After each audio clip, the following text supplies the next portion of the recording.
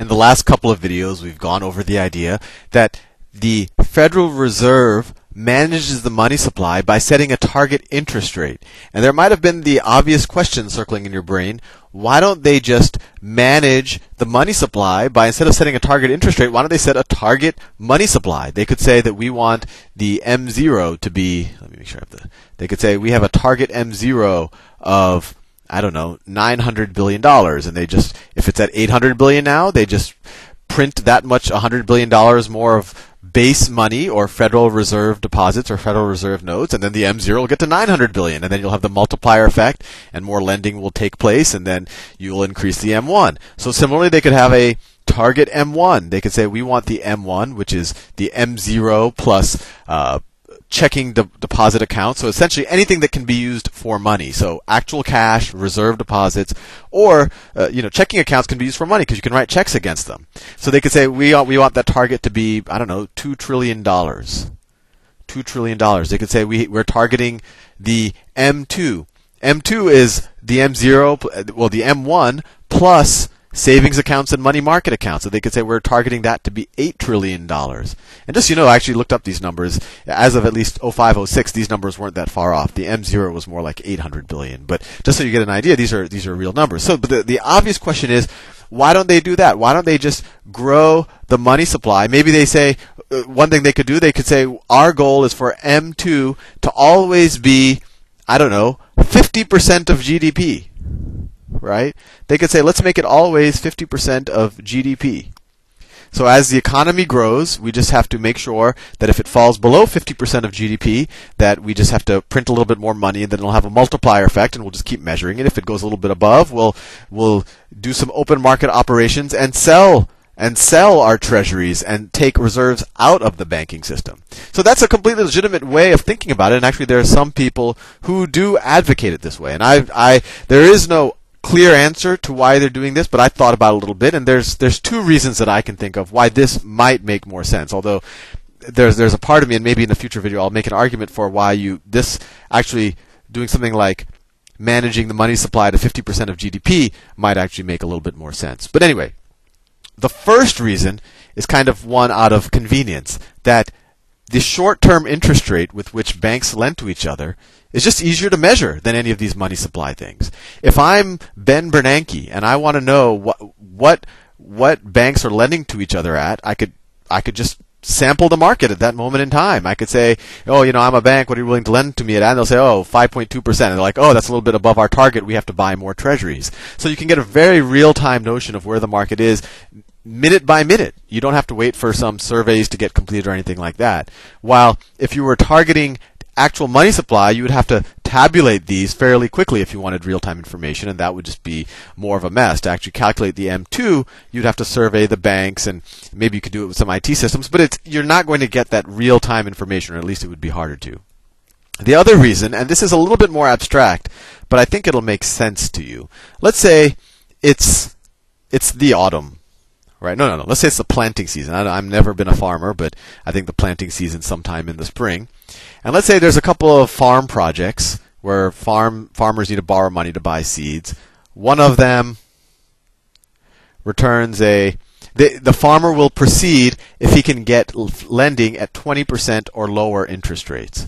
So if someone's willing to lend him money at 21% interest rate, he'll be like, no, that's way too much. But if he can get money at 19% interest rate, he's like, okay, I'll borrow the money and I'll buy the seeds because it will create so much value that I'll easily be able to pay that interest.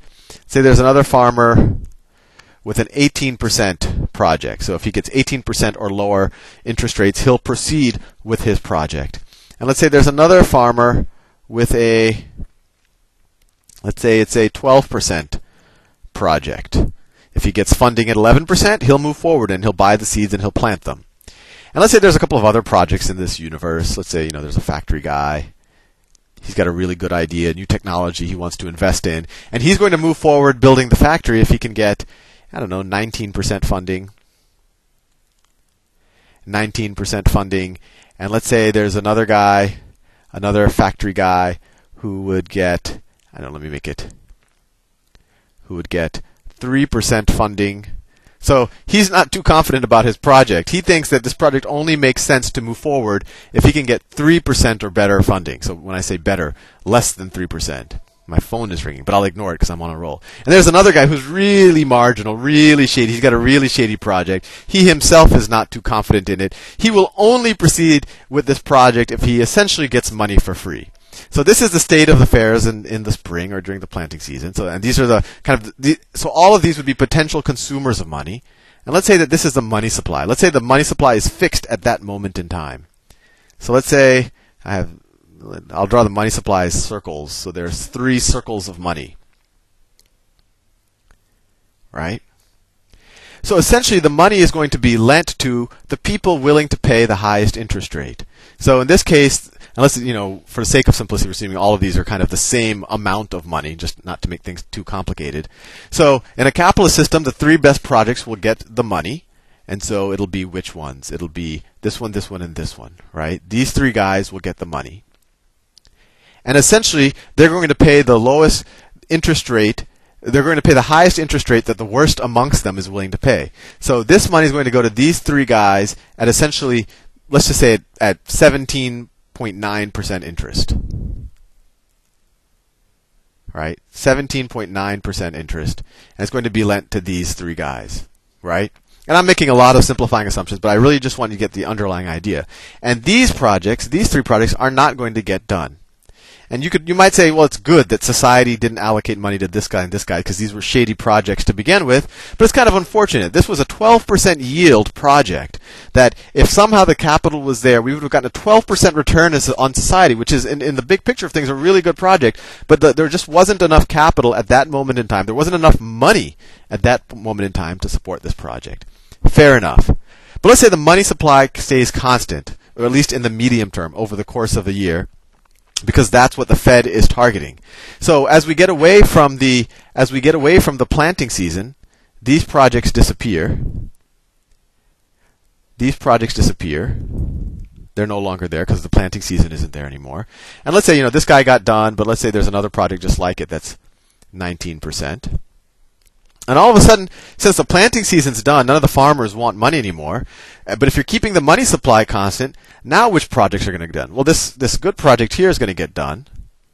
But so are these 2 kind of crappy projects, and they're going to be lent at a much lower rate. The average rate that it gets lent to is going to be 1 or 2% or something really low. So what you have a situation here is that the money supply it wasn't elastic with the demand. And the negative side effect to society in this situation is when people needed money, we were passing on good projects that really should have been done because these were really safe projects. And then later, when kind of the timing is bad and we keep the money supply constant, bad projects will get funded because there's just so much money to go around and none of these people need to use it, that these really crappy projects that might even be negative. I mean, remember, these are what the investor thinks that they're going to get, but maybe there's a lot of risk and these end up, if the investor thinks they're going to get 1% return, maybe they made a mistake. Maybe they'll get a minus 5% return, in which case we're going to be destroying wealth. So this is the problem where over a medium period of time, if you hold the money supply constant, you're not able to, you'll be passing up on good projects when there's a lot of demand for them, and then you'll be investing in bad projects when there's not much demand for projects. On the other hand, if you had, let's do the same scenario over again. I think I made that a little messy. Let's say you have a couple of farmers again. Let me draw a line here. So you had the 20%, 18%, 12%, and then you had I'll draw them all in yellow. And then you had the 19%, 3%, and 1%. Now, if you were managing the money supply to an interest rate, and remember, the interest rate, the federal funds rate, is the rate that banks lend to each other, right? But as we saw, when you inject reserves into the banking system, it lowers the rate that reserves are lent to each other, but it also increases the lending capacity of banks. So it increases the money supply. And so when you increase the money supply, overall, the lending capacity, you're also lowering the rates at which banks lend to projects, right? You're increasing the amount of money. Maybe the projects haven't changed that much. So more money chasing the same number of projects, the cost of lending is going to go down, right? So let's say the Fed manages the interest rate in such a way that the Fed target rate was 5%, but let's say that turns into bank lending to real projects at, I don't know, at 8%. At 8%. Right? So in this case, we're not fixing the money supply. We're just adjusting the money supply in such a way that the interest rate is fixed. So now during the planting season, which projects are going to get funded? This one, this one, this one, and this one. And these guys are not going to get funded. And then once the planting season is over, we're still keeping the interest rate the same. Maybe we'll contract the money supply in order to keep interest rate. And of course, this isn't what they manage to. They manage to the interbank lending, but it's all related. I just want to give you a sense of why it makes more sense to manage to an interest rate. So once the planting season is over, and some of these projects aren't really available as projects. These were all the planting projects. In this situation, when we had a constant money supply, we would lend to these crappy projects. But now that we keep the interest rates constant, or relatively fixed, still only the good project is going to get funded. And we don't have to worry about banks just because they're chasing yield and they're so flush with cash that they're chasing bad projects. So that's the underlying rationale, at least from my point of view, why it makes sense to manage to an interest rate as opposed to a money supply. It allows the money supply to expand and contract naturally in real time according to market demands for cash. And by setting the interest rates, you're essentially setting the threshold over which you're willing to let projects only that meet that threshold get funded, and not projects below it that might somehow waste money. Anyway, we'll discuss this a lot more in a lot of different videos and hit it from different angles. But I just wanted to answer those questions, just so you know that this wasn't some convoluted, crazy thing that they're doing. Although it is a little bit convoluted, it's just not that crazy. Anyway, see you in the next video.